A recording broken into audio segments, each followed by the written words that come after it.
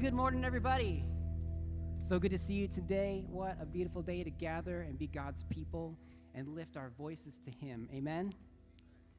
It's the Advent season. We're thinking about Christmas and all the seasonal stuff that comes with that. One of the things that I always look forward to is seasonal beverages. I know, it's a funny thing, but Trader Joe's has this drink. It's called Wassail, and it's amazing. It's got like mulling spices in it, and it's Jesus approved. It's okay. But it's super, super good. But it's a seasonal drink, and so I'm always looking forward to when I can get over to Trader Joe's and get my bottle of Wassail and drink it just by myself, and I don't share it with anybody.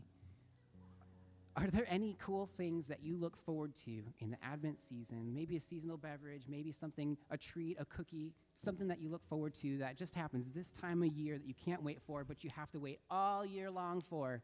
What is that thing? Share it with your neighbor. Go ahead and stand up, greet the people around you, share with them what you're looking forward to.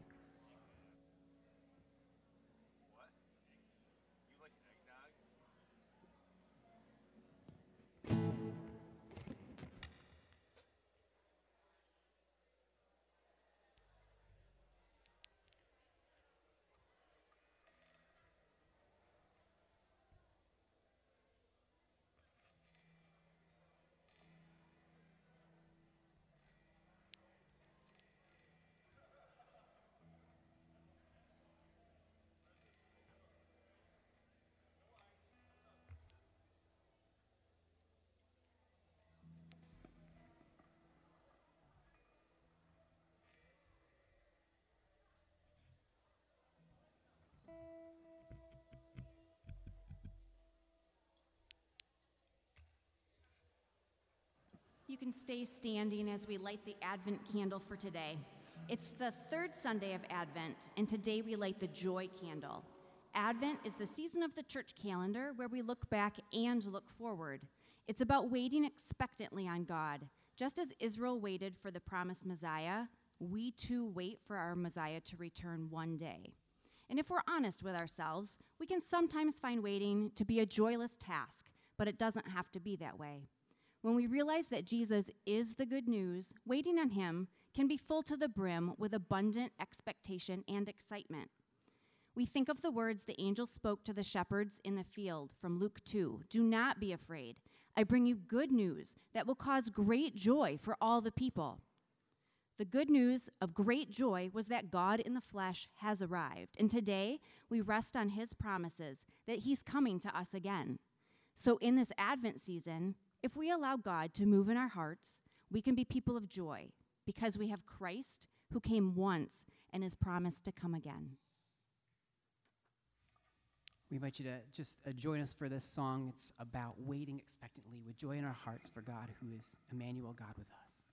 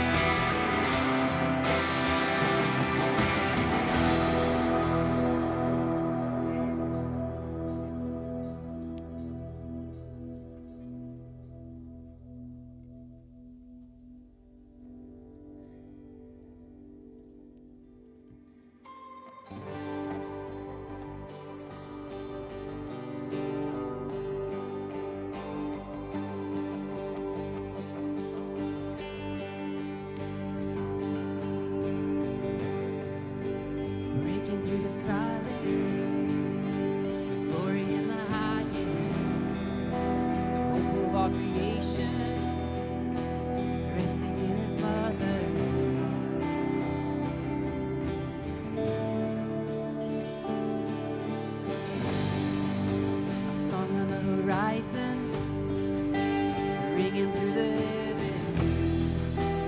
Long-awaited Savior, come to set the captives free. Come to set the captives free. Come to set us free. Hope has a name, Emmanuel, the light of the world, who broke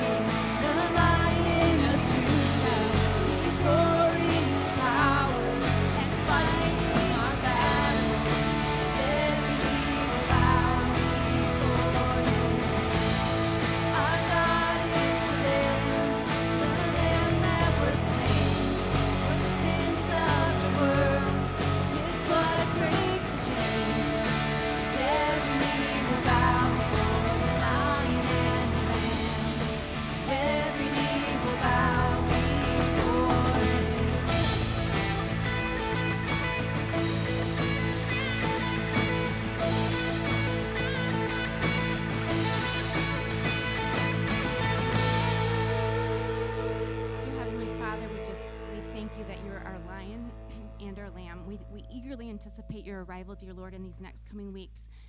We just thank you that you are coming in. We know the rest of the story, how you will roar in to send your son for the forgiveness of our sins. In your name we pray. Amen. Kids can be dismissed to kids' church at this time, and everyone else can have a seat.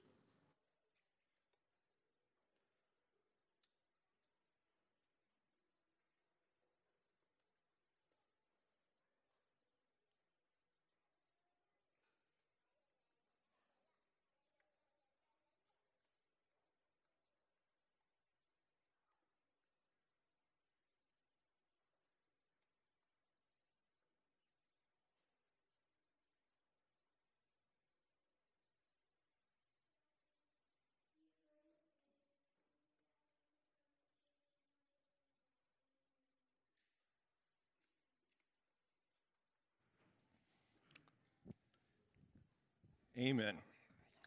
Well, good morning to y'all this morning. Good to see you.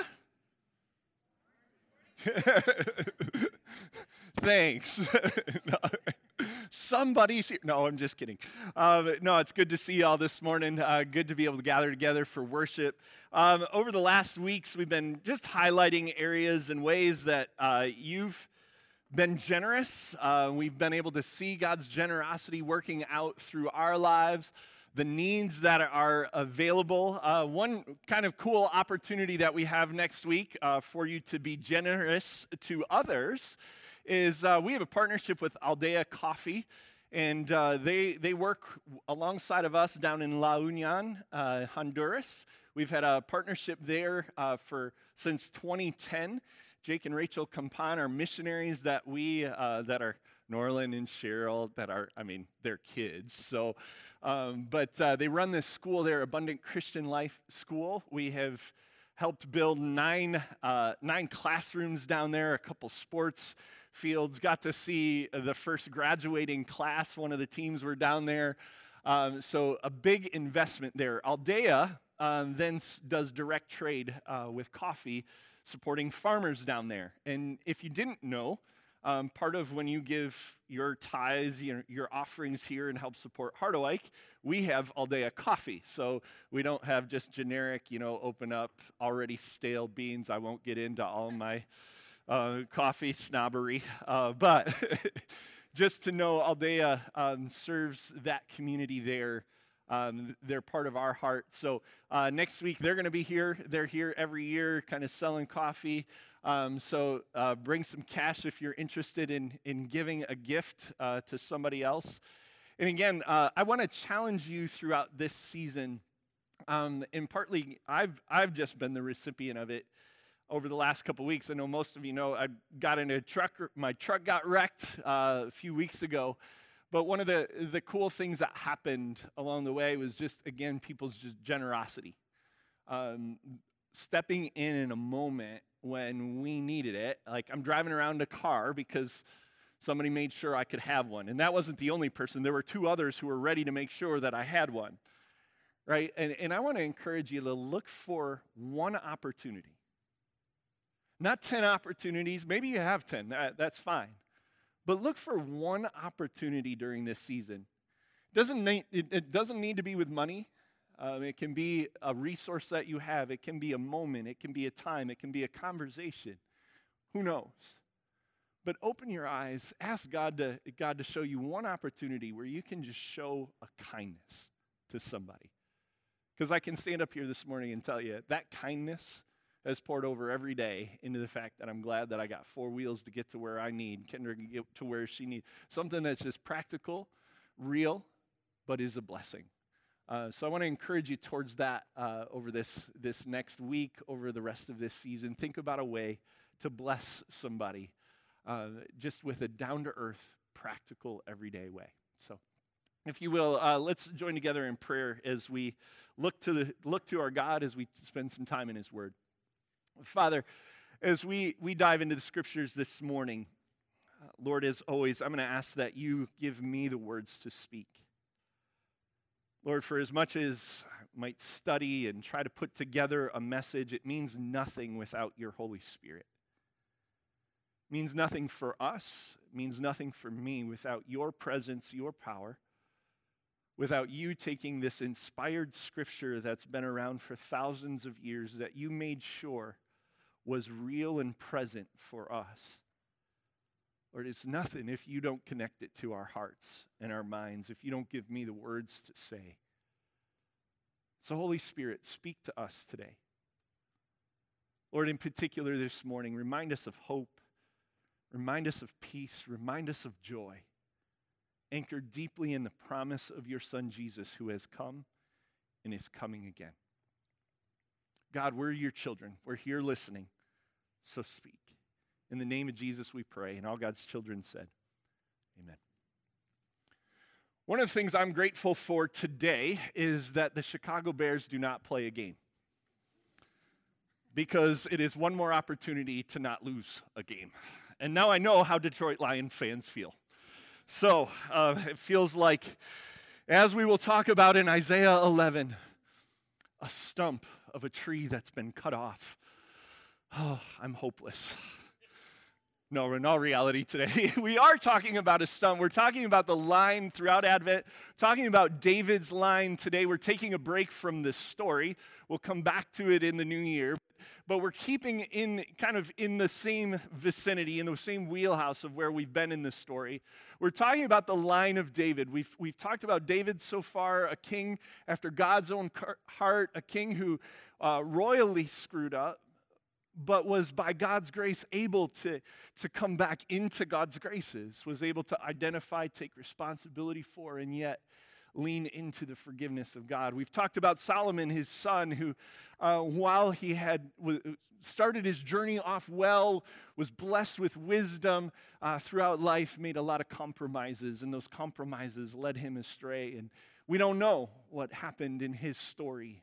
If he was able to return, if he wasn't, if Ecclesiastes was maybe a final note that said, hey, at the end of the day, I've done it all. I've made all the mistakes. Fear God. I don't know. And so today, it looked like David's line throughout the scripture seems pretty hopeless, and Isaiah will speak to that. He's actually going to tell us that there's this stump of Jesse. Now, as we were building our house this year and then coming into this summer, we were landscaping, and we had a decision to make about cutting down some trees. And the deal is with trees, when you cut them down, they ain't coming back, right? I mean, unless you go plant other ones. And we planted 6 different trees, so I know how much trees cost too. So the decision to cut them down, the ones that we did, was a permanent thing. We knew once we made that decision, it was going to be done, right? Because as you can see here, look, is there any growth? Is there any life going to come from a stump? When Isaiah writes in Isaiah 11, that's exactly what he's speaking to the people of Israel and Judah about. It seems like for them, life has come to an end. For Israel, the northern 10 kingdoms, again, we'll dive into how's this all happen after the new year. Okay, so there's your primer to come back after New Year's. But for Israel, the northern 10 kingdoms, they were about ready to get wiped out by the Assyrian army. This was due to king after king failing to follow God. There was no good king in Israel, and God was going to then wipe them off the face of the earth. Judah, in the meantime, the last 2 tribes of Israel, were kind of holding out. Maybe there's hope. And so, but we don't know, because if Israel's wiped out and Assyria's coming, and what happens? What's to keep them coming for us? Right? Their life seemed pretty hopeless. They weren't at rest. They didn't have peace. It seemed like joy was taken. So Isaiah, when we read Isaiah 11 today, he's writing into what seems like hopelessness. He's writing into what seems like a disruption. There is no contentment. There is no peace. And certainly a situation of fear. And as he writes, what does he say? I want to bring us this morning to Isaiah 11. And let's hear how he approaches this situation. He says this, verse 1, "A shoot will come from the stump of Jesse."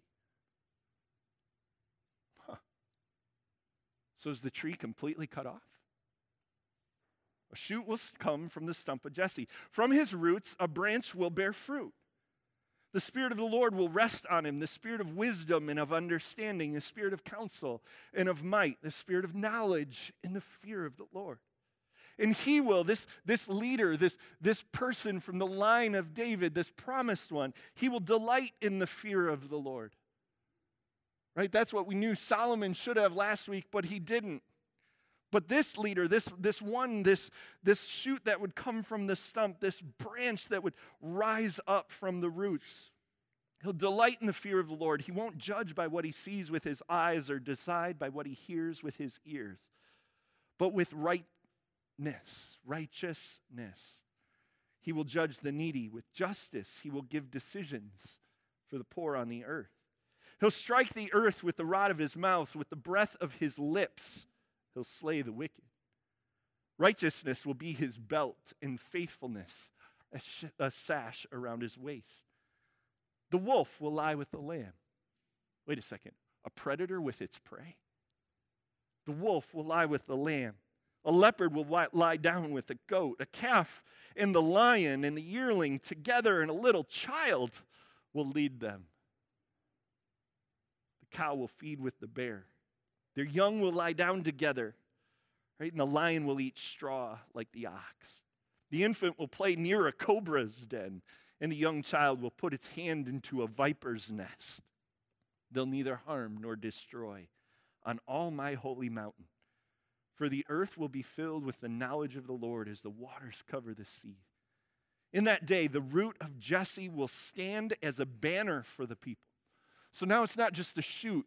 It grows. This branch that's promised to bear fruit now becomes the banner for all peoples. The nations will rally to him, and his resting place will be glorious.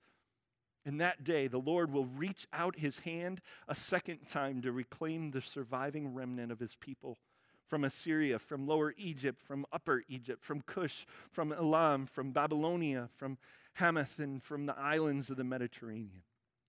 He will raise a banner for the nations and gather the exiles of Israel. He will assemble the scattered people of Judah from the four quarters of the earth. This is the word of the Lord. Thanks be to God. Right, Isaiah gives a prophecy. Why? Because I think the first thing is he wants us to direct our minds to remain rooted in God and his promises.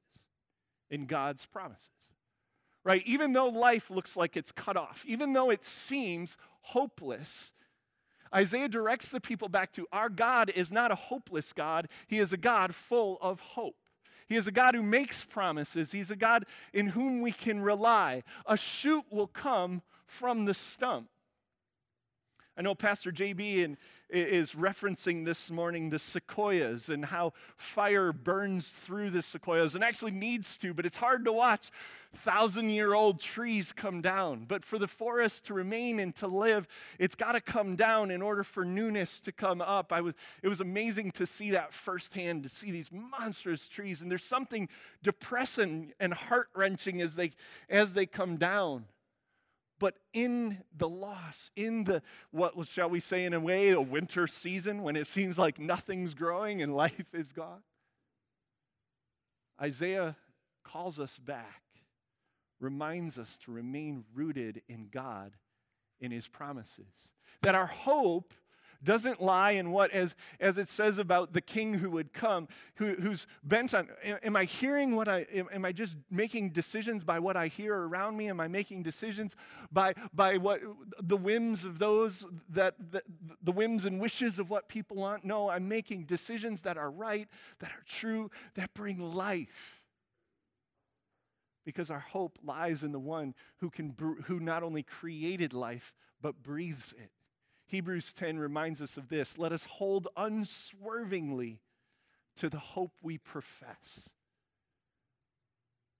Right? Let us hold on to this hope that we profess. Why? Because he who promised is faithful.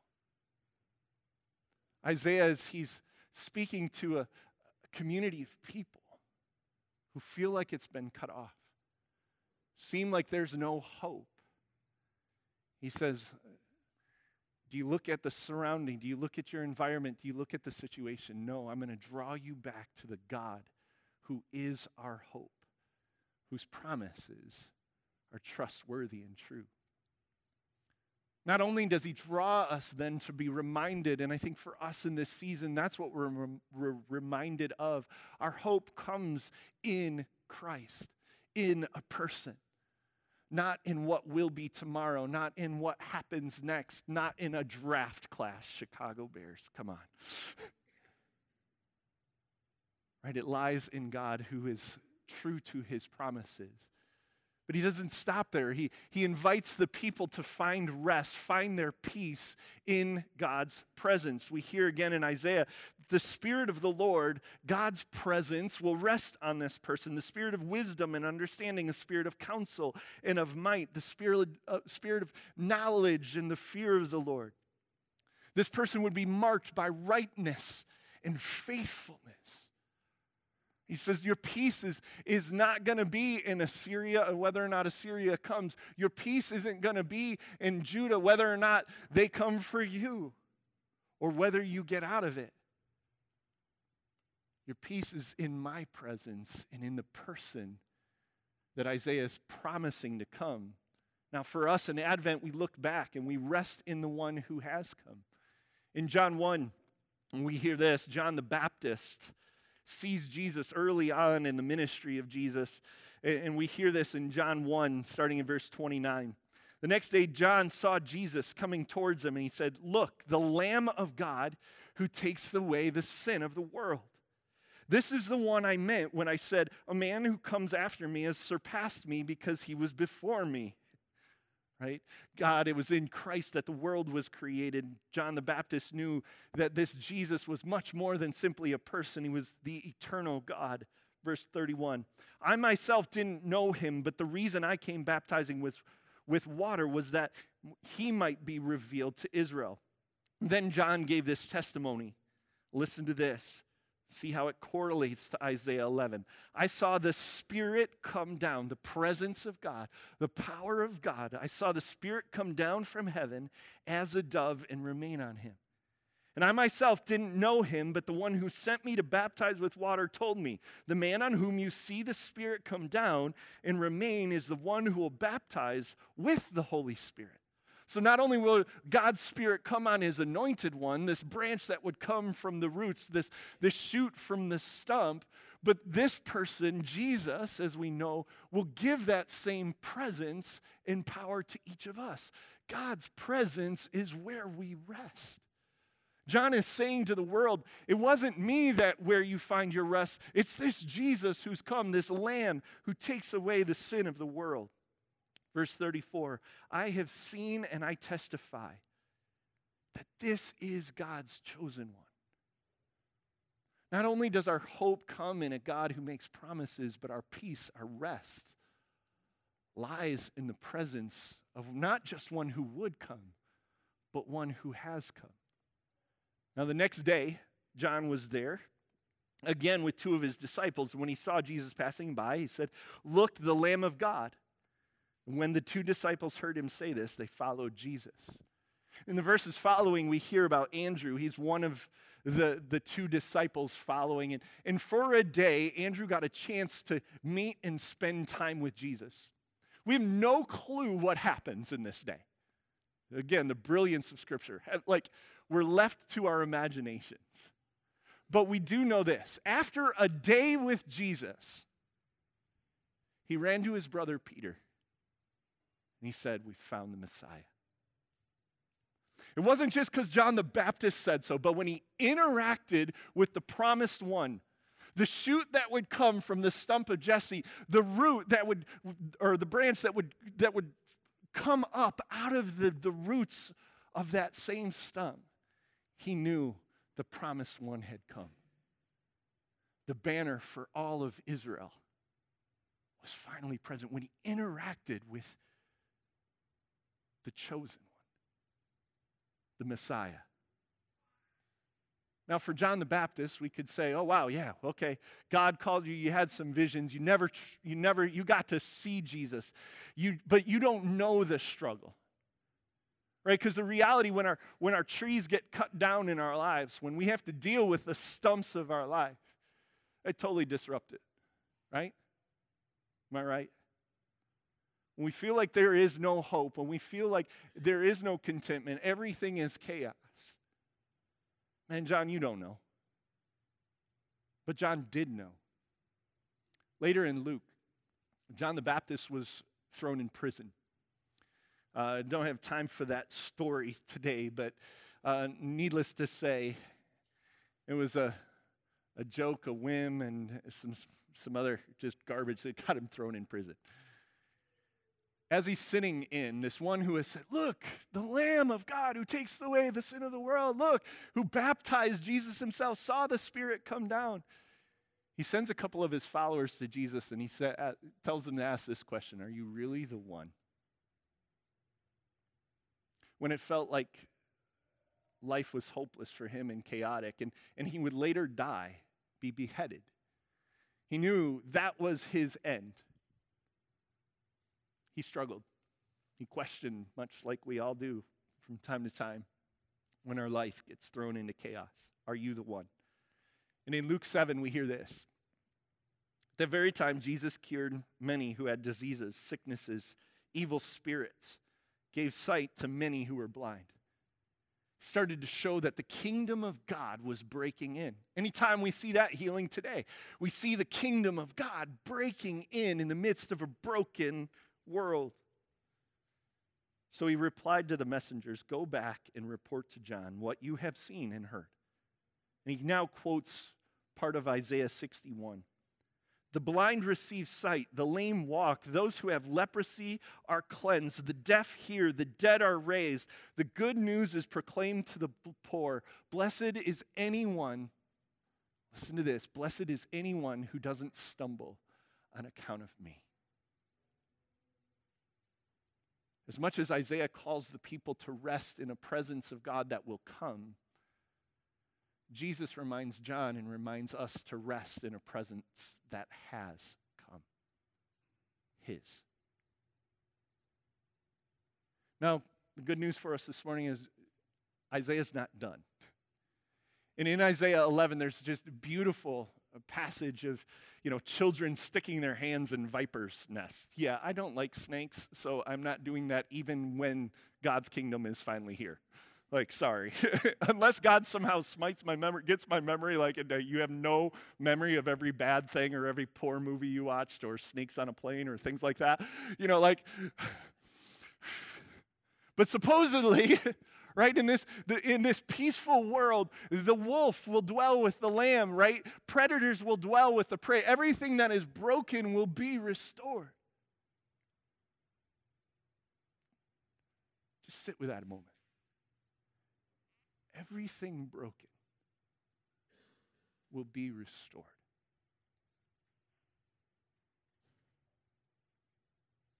Isaiah speaks to a people. Everything's about to be broken. It seems like everything's already a mess. It will be restored. Speaks into our lives.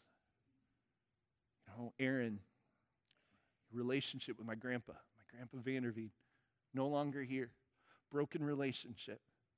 I can do nothing to fix that relationship. It's out of my hands. He is long gone. The memories I have are more pain than they are joy. Aaron, there's hope. There's hope that maybe it can be restored. I don't know what it is for you, but Isaiah invites Israel into a joy-filled anticipation. One where Revelation 21 would say, God wipes our tears. One where, as Isaiah says, children are going to laugh and dance around viper pits. They're going to lead lions as well as leopards. And predators will be able to play with their prey, and it won't be to taunt them because they're going to be a good dinner meal, right? But in this peace, there is going to be joy. Comes in another place in Revelation 5. John, when he gets this is now John the Beloved. He's sitting in prison. So, I don't know, it's an interesting thing with Johns in the Bible. John the Baptist goes to prison, gets beheaded. John the John, the beloved of Jesus, goes to the island of Patmos, and all we know just is martyred and died on an island. So, wow, yay, ooh, fun, right? But in this moment, he receives a vision of what God's final kingdom will be, of what it looks like, much like John the Baptist needed when he was in prison. Are you the one? And Jesus says, man, look at what happens. John the beloved gets a vision. And as he sees this vision, there's this scroll that it looks like no one else can open. And in this scroll would be the newness of all of life. All of the seals would be open. God's judgment, as we hear in Isaiah, his righteousness, all of the rightness for life, for the poor, for the broken, for the hurting, right? For the hopeless, for the pains, for the sins. Right? If this would open, God's judgments would come. And it looked like nobody was there, and John wept. And then one of the elders said this in Revelation 5:5, don't weep. Right? Think about joy-filled anticipation. Don't weep. See the Lion of the tribe of Judah, the what? Root of David. Clearly taking us back to Isaiah 11. The root of David has triumphed. He is able to open the scroll and its 7 seals. And just a few verses later now, we see a celebration in this new kingdom. And they sang a new song saying, you are worthy to take the scroll, to open its seals, because you were slain. With your blood you purchased for God persons from every tribe, language, and people and nation. You've made them to be a kingdom of priests to serve our God, and they'll reign on earth. Then I looked, and I heard the voices of many angels, numbering thousands upon thousands, 10,000s times 10,000.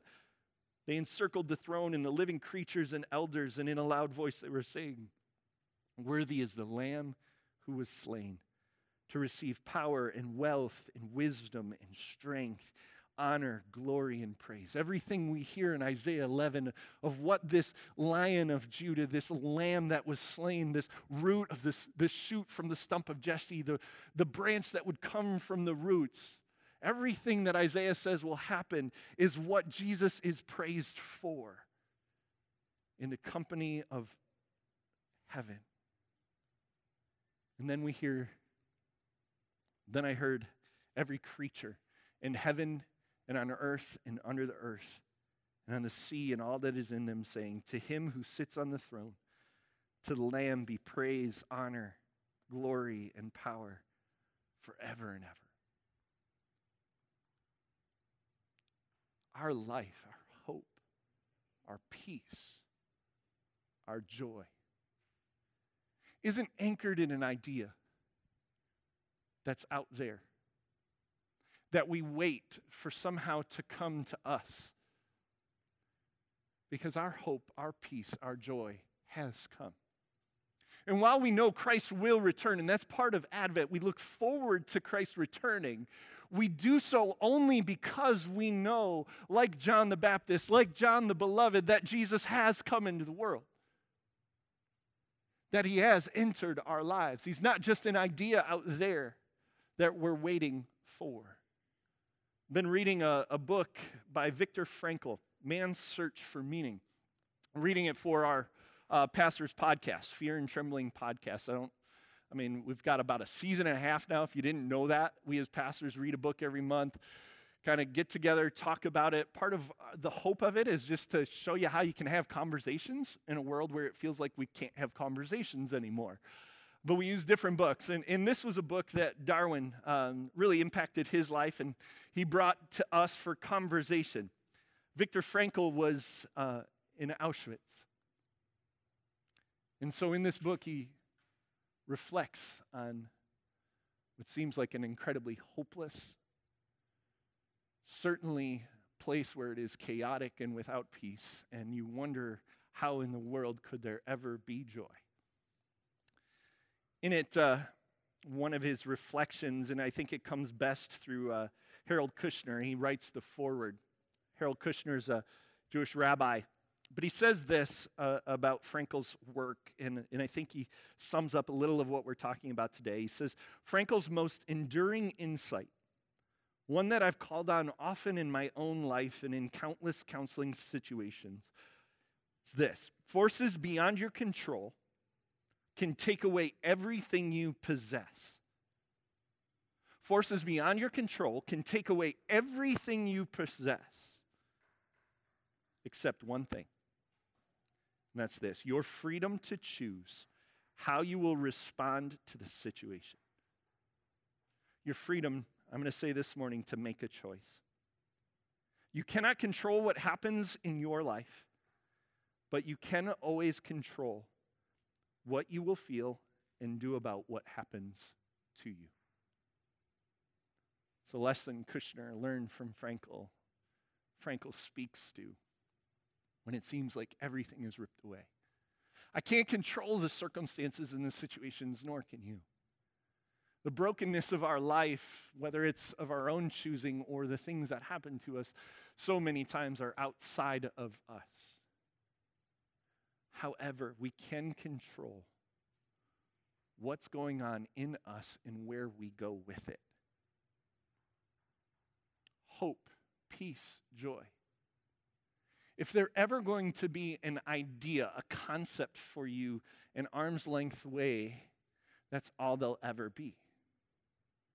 If it's simply an emotion for you, it will only ever be that, and you will rarely get it.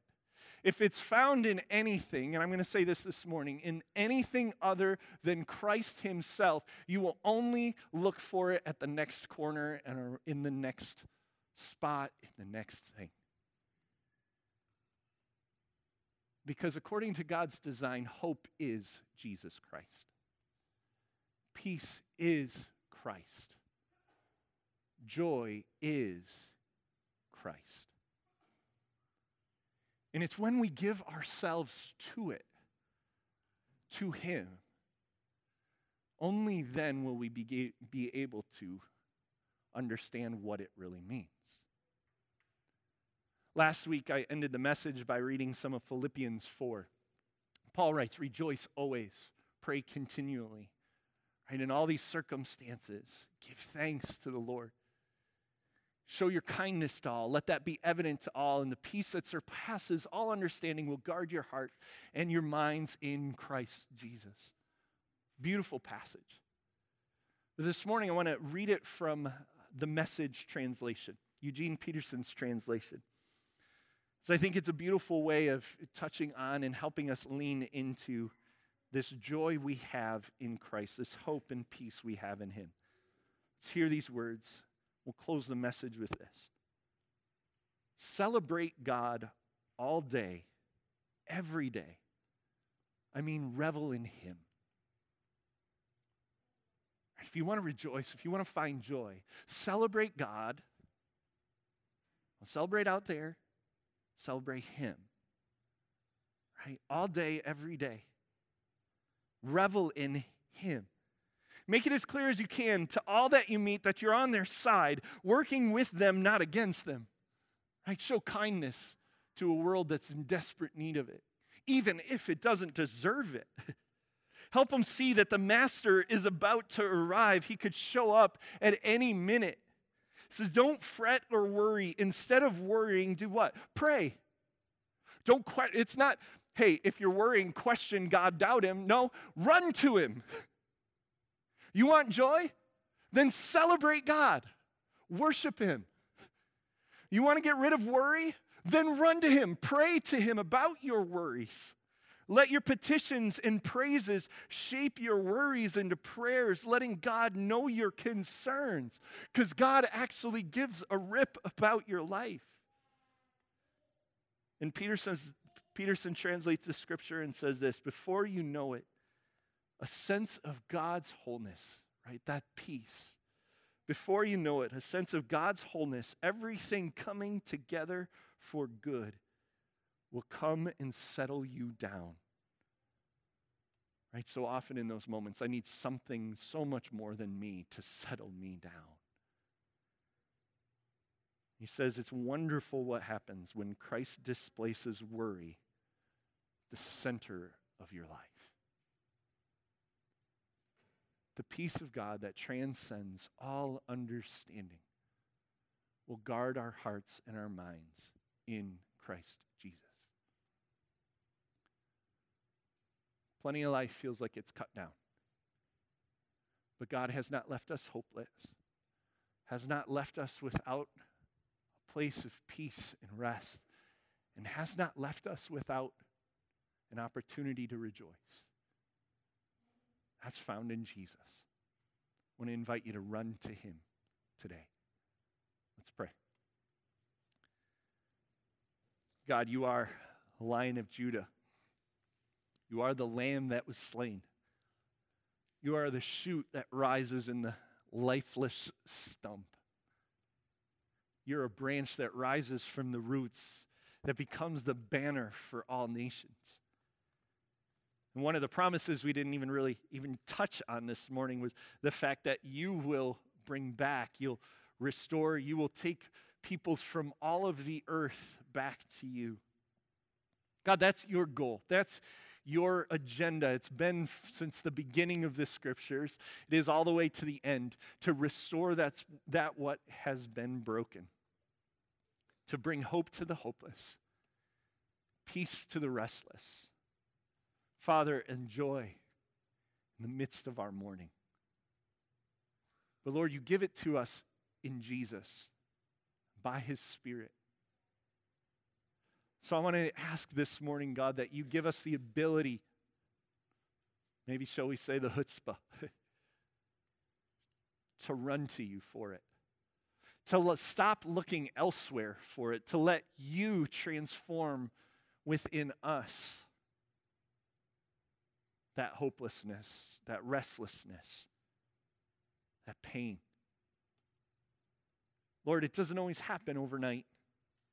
For Isaiah, for the people of Israel, it would take hundreds of years. Lord, we've been waiting thousands for you to return. Sometimes those moments, those years, Lord, those things that seem absolutely lost, like forever. But the promise where we rest our hope is that you are faithful. So God, may we look to you again. May we learn to rejoice in the moments and in the circumstances because you are with us. And may it just be a seed of joy that sprouts in all of our life. May we find rest in your presence, knowing that you are with us and you won't leave us. May we find hope that today is a new day. Tomorrow will be a new day. That one day there will be a day where all things will be made new. So God, work in us. But again, thank you. Thank you that you give us your scriptures, these promises for us to rest in. Thank you that we have seasons like this to be particularly drawn to these promises, and especially the person of Jesus. So Lord, we say, joy to you, joy to the world, the Lord has come. Lord, and may not only the earth receive her King, but may we as well receive you as our King. In the name of Jesus we pray. All God's children said, amen. We invite you to stand with us as we sing this song, Joy to the World, Joyful, Joyful.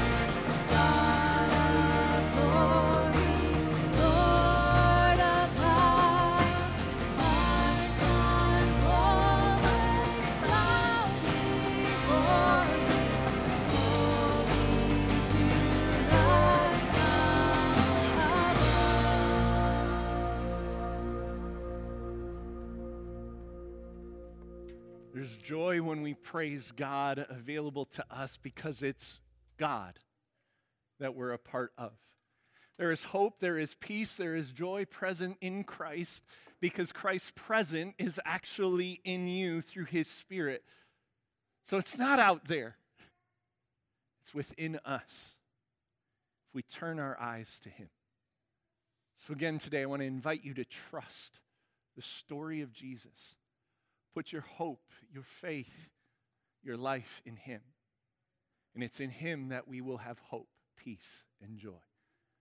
Receive this blessing of our God. The Lord bless you and keep you.